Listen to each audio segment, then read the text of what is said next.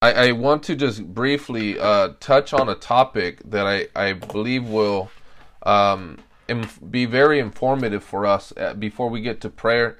I won't at all be long, as for the reason that this is, of course, prayer, and so. But I wanted to, every time we join, I want to continue to more often than not to focus on the specific topic of prayer, because it's one of those things that I believe we need to become scientists in. We need to become scientists in prayer, both in theory. What I mean by theory is both by reading the scriptures, number two, by it being modeled, and number three, by it being experimented. And when I say experimenting, I don't mean that we don't know anything about the thing, as if, we're exploring certain depths of the ocean that we're not familiar at all of. I mean to say that you already have experience in it, but you want to go even deeper. You want to go longer. You want to explore more in depths of God that you have yet to experience. New powers, new dimensions in His power, in His glory. And so, with that said, I want to briefly give us a small teaching on a specific aspect of prayer. And for me, this is very important because this is something that, first of all, I've never heard behind the pulpits before. I've never, in my experience, maybe you have, but I personally have never experienced this. I've never witnessed an individual, a pastor, evangelist, so on and so forth, ever give a teaching on this particular aspect of prayer. And I believe that I believe if there's an absence of this, it's going to critically affect our lives in a negative way. Even if we're intimate with God, even if we bless Him with our lips, even if we don't even struggle in prayer, but it's one of these things that you will face some form of attack or another, and you're going to perhaps question God, why? Why has this happened? Or why is this going on? Now, we understand that there is an utmost importance of prayer, and I want you all to hear me. I want you to give your undivided attention, because if you don't grasp this, mark my words, you will be impacted for the negative. Okay, so the Bible lets us know in James that there is a reason for why certain things do not happen. And he tells us, he says, you don't have because you don't ask. It's as simple as that. And I don't care how you try to slice it. I don't care how you try to dice it. I don't care if you're a Calvinist and you try to explain things away by saying God is in control. And let me say this. That's a yes and no. God is not causing every single thing in the universe to occur. He sustains the universe by the word of His power. But people have free will, and so do demons. Y'all understand that? Demons have free will. Amen. And what Calvinism does, it leads people to believe that God is the author of cruelty. Okay? So, there are some things, Paul says that we wanted to go to Thessalonica, but Satan hindered us. It doesn't make sense, because some people say, well, the Calvinists will say, well, God sent the devil. But if Paul wanted to go proclaim the word, why would God send the devil to hinder His own word? That doesn't make sense. Y'all see that? He says, we wanted to go to Thessalonica to preach the word to you all, but Satan hindered us. God's not going to send the devil to hinder His own work. Unless you think God does that. I don't, as an employer, do you think your boss is going to tell you to do something to only then hinder what he told you to do? He does. Okay. So, but now, I want us to real quickly go to. So that is to say that there are certain things that won't happen if we don't bring them before the Lord. The Israelites were in bondage for 300 years. It wasn't until they cried out that God heard them and He delivered them. So God will be very long-suffering, even toward our suffering. And if we don't pray, nothing is going to happen. Amen. It's as simple as that. You might say, well, why does God do that? You know, we're not trying to be philosophers on philosophizing for why this or why that. Okay? All we know is that there is a protocol in Scripture. There's a revealed way, and God has commanded us to obey this. And I have found that when we begin questioning, we're not too far from the Garden of Eden and us falling from it. Did God really say? Because he knows the day that you eat of this, you will be like God, knowing good and evil. So Satan is providing the why behind the what. God told them what. Now Satan is trying to enter in their mind to get them to understand the why or the hows and all this stuff. And I'm not saying there isn't a place for that, but that can lead to evil suspicions and endless speculations, which Paul forbids us to venture down. And so real quickly, let us turn to Matthew chapter 6, verse 13. And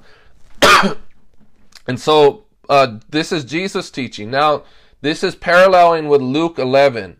In Luke 11, the Luke, he mentions something that Matthew doesn't include.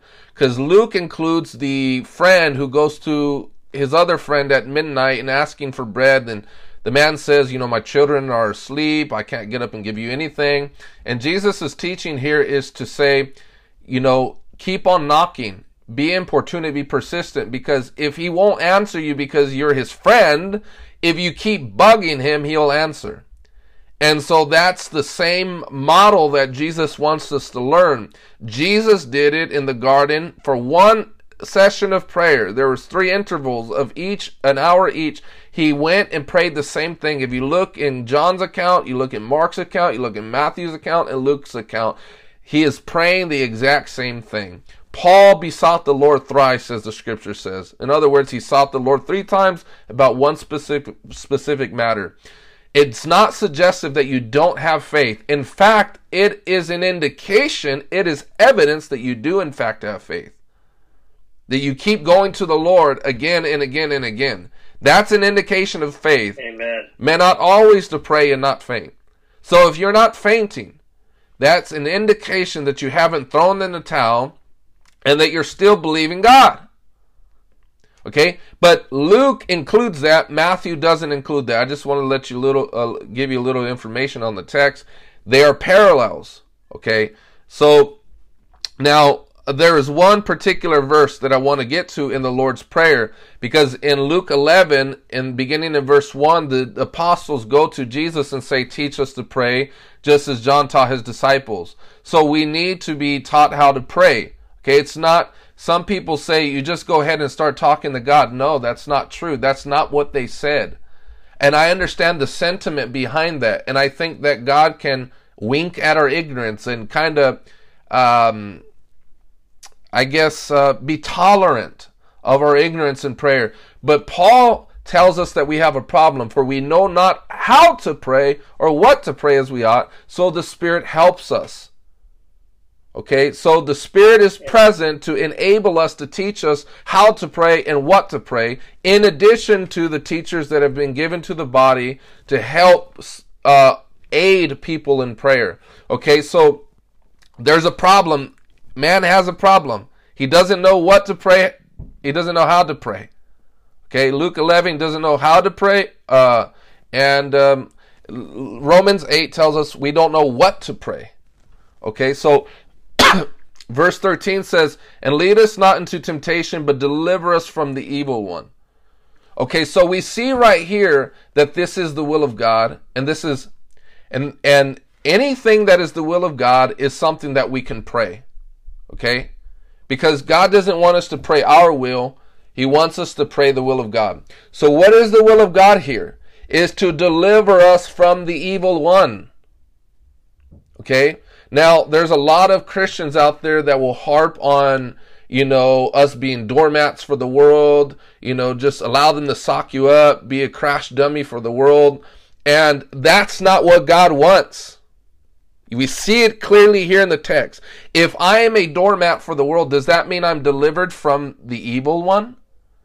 Am I delivered from evil? Now, depending on what translation you read, and I'm not going to get into the Greek and the how that works, but some translations may say deliver us from evil, and in some cases, the one translation may say deliver us from the evil one. But in either case, we see this much, that God wants to deliver us from evil. Okay, and He wants to deliver us from evil men, and He wants to deliver us from evil women and evil organizations. Amen. So now I want to give you some verses to support that. If you turn real quick, because there's a number of ways that you may be delivered from evil, and I want to get this through this as quickly as possible. So bear with me. I want you to be prepared, because we're going to get into prayer. So prepare your hearts. Psalm 141 tells us this.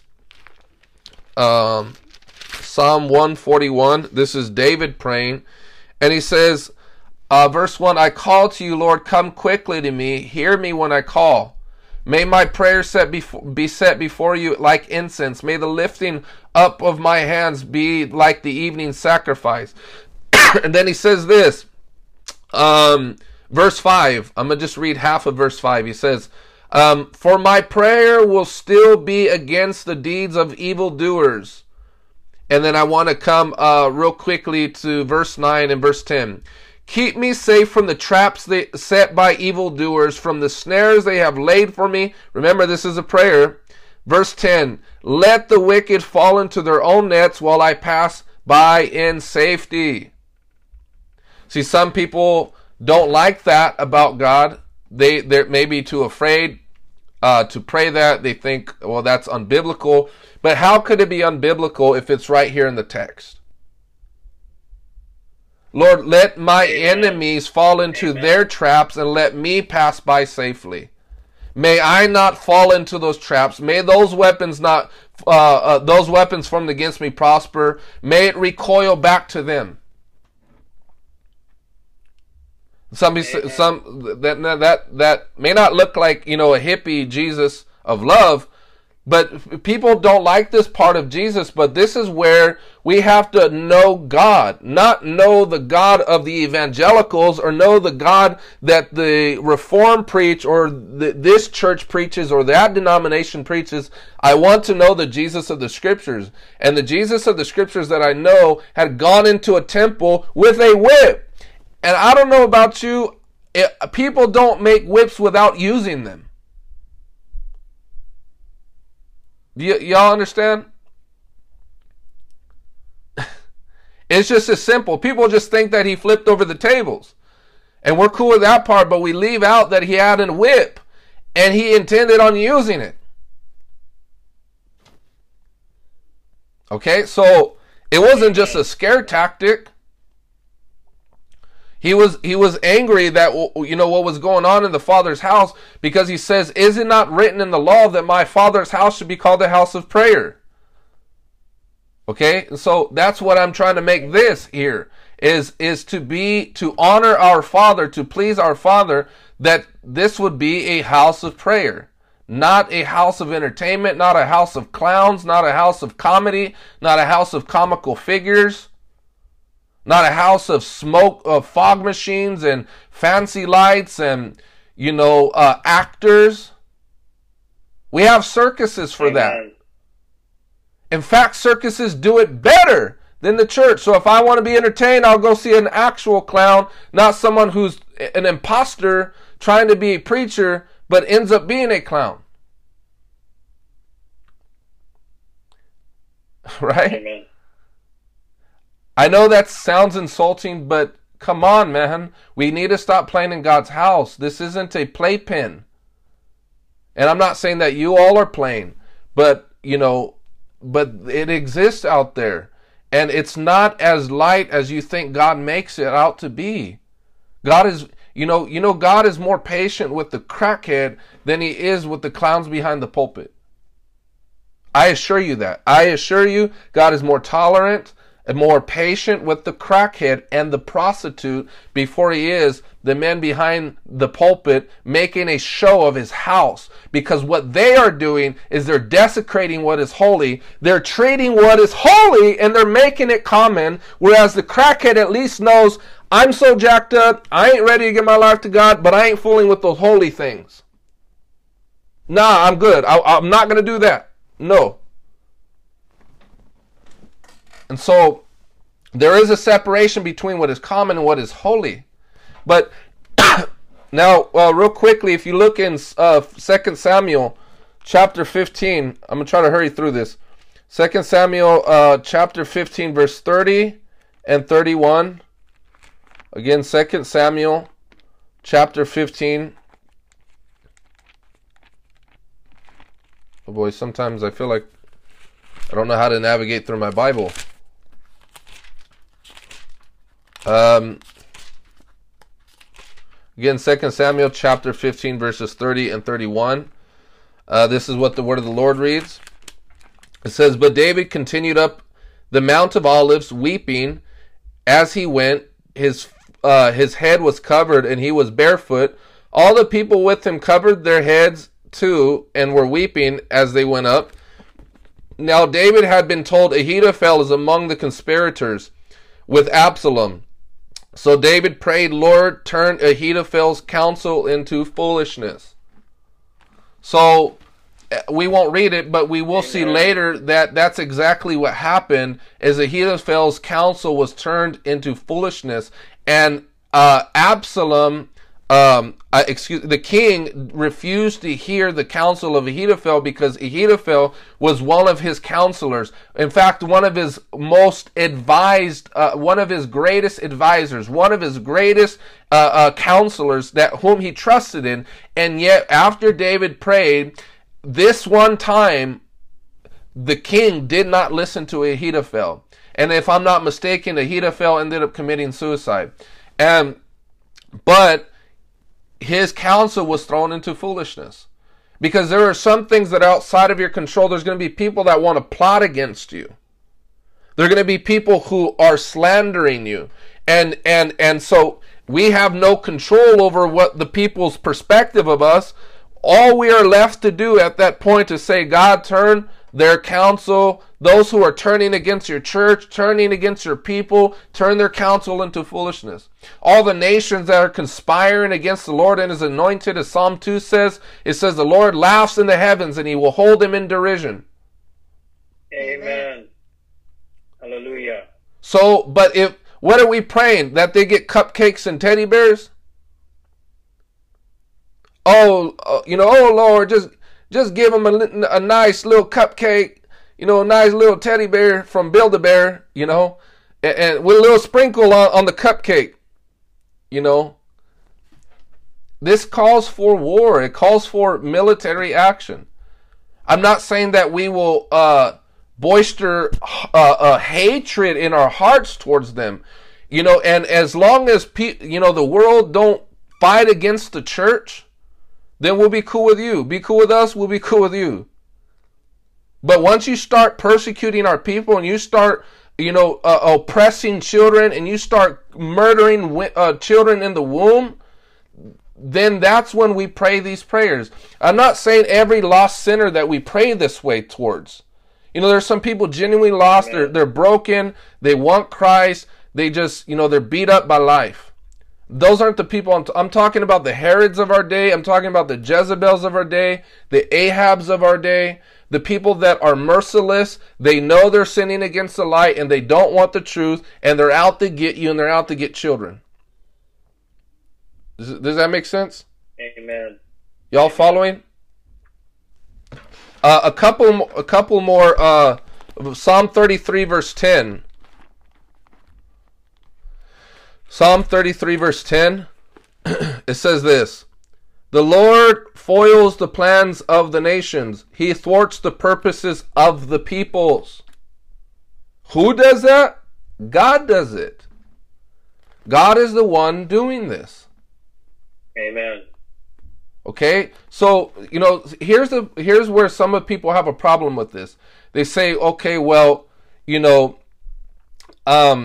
I don't feel comfortable with that.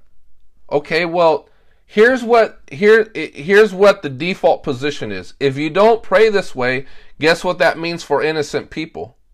It means cruelty to the innocent people who won't get delivered. That's what it means. So, like, for example, let's say, people that are trafficking children. I'm not going to pray that they prosper. I pray for their exposure. I pray that justice will fall on their heads. I pray that the wickedness that they have set for others, they will fall into it. Why? Because there's children that are crying, that are being tortured, that were ripped away from their parents. And you want me to expect for God to just be passive at that? No. I pray, Lord, arise for the needy, for the oppressed, and recompense the evil for their deeds. Hallelujah. May justice come to them speedily.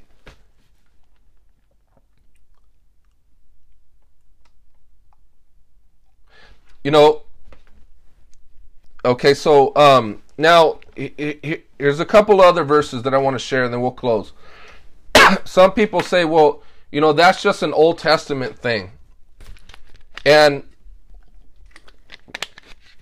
I get that sentiment, but here's two problems. We will have to be led to believe, number one, that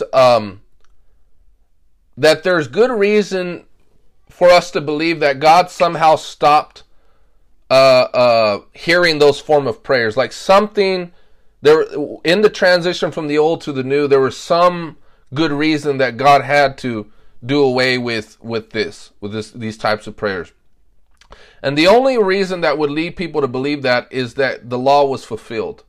Okay? Now you have to ask yourself, in what ways was the law fulfilled? The law was only fulfilled in the Levitical laws we don't observe anymore. So we're not sacrificing sheep. There's a new priesthood. The Melchizedek priesthood, not the Levitical priesthood. So all those kosher laws, all those theocratic laws, like stoning people, all of that is not taken away. It's fulfilled.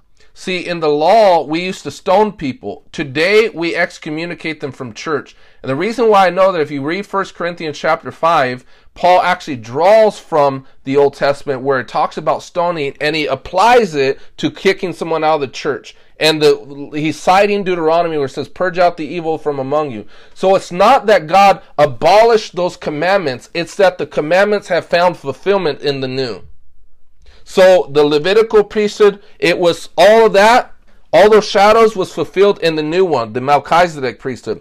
The observing the Sabbath on the seventh day, okay, that was fulfilled in the sense that Christ is now our Sabbath. And so it's all has fulfillment. And so there is no disruption from the new to the old. Does that make sense? So if we see them praying these things, it is a biblical basis for us to make those our prayers too. And here's the second reason, is that we see in the New Testament that they continue to pray things like this.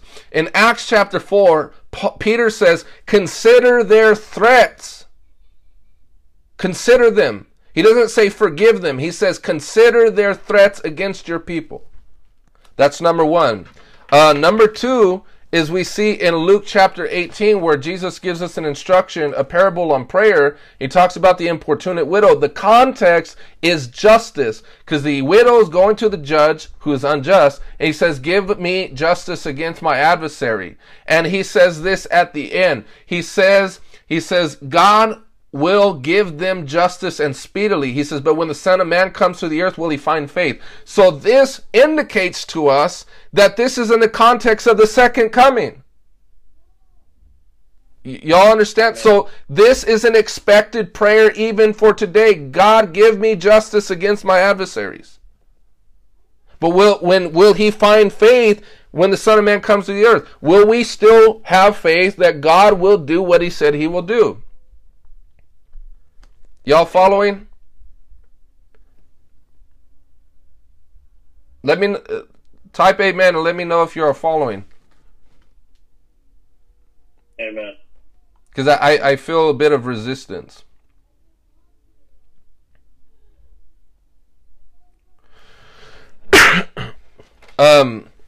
Here's the last one. Acts chapter 13. Acts chapter 13. Verse 11. And this will be the last verse, then we'll pray. Acts chapter 13, verse 11. It says this. Well, you know what? Let us begin at verse 8. But it says, Elymas, the sorcerer, for that is what his name means, opposed them, he opposed Paul and them, and tried to turn the proconsul from the faith. Then Saul, who was called Paul, filled with the Holy Spirit. So someone can't argue that Paul did this in the flesh. Filled with the Holy Spirit. Does the text say that? Okay. Amen. Looked straight at Elymas and said, "You are a child of the devil." Oh, that's not nice. Come on, Paul. You're supposed to smile, give him a Joel Osteen smile, a pat on the back, give him a little, little bag with a little bit of goodies in them, and say, "Hey, welcome to our church."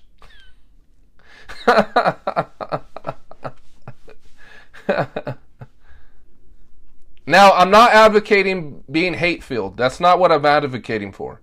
Okay, if you think that this is just, hey, let your hearts be filled with malice and bitterness and hatred towards people, no, that's not what this is.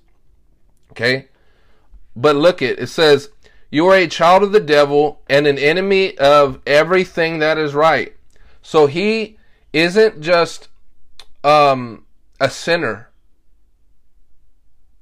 He is a sinner that has made himself an enemy of the cross of Christ. There are sinners that haven't made themselves the enemies of God. Do you know that? They're ignorant God-fearers. They fear God. They respect Him. They'll put out a cigarette when they're talking to you. When they cuss around you. Oh, I'm sorry. I'm sorry about that, man. You know, they have somewhat of a generic respect for God, but they're just in bondage. But these people have made themselves an enemy of God. And it says, look straight at Elymas and said, you are a child of the devil, an enemy of everything that is right. You are full of kinds of deceit and trickery. Will you never stop perverting the ways of the right ways of the Lord? Now the hand of the Lord is against you. You are going to be blind for a time, not even able to see the light of the sun. Why didn't he just, why didn't he pray for his eyes to see? Amen, somebody? Does the text say what it say? Does it say what it says? Amen. Am I making this up? Is this the Old Testament? Because if we were going to take that argument that this is the Old Testament, why is this found in the New? And we know that Paul didn't do in his flesh. It says Paul filled with the Holy Spirit. So he was energized by the Spirit to do that. I didn't make that up. I'm not speculating about it. It's just a plain reading of the text. Now, here's the thing. Again, two things I'm not advocating for. That doesn't mean that Paul hated him. That didn't mean that Paul was this, sadistic monster looking for occasions to strike people down. No. It's a matter of these people are intentionally coming in the ways of God. They're perverting the ways of righteous. They're harming other people. Because of these people, a bunch of people are going to hell. Because they keep deceiving people, they keep murdering people, and so this is how we wage war. See, in the Old Testament, it was by the actual sword. Today, it's by the sword of the Spirit. Before, the military that we enlisted in was an actual sword, and we actually fought against enemies. Today, we fight by prayer. And I can tell you personally, I've seen time and time again, God do exactly what I've asked Him to do when it had come to the removal of the wicked. Amen. Y'all following? Amen. Amen.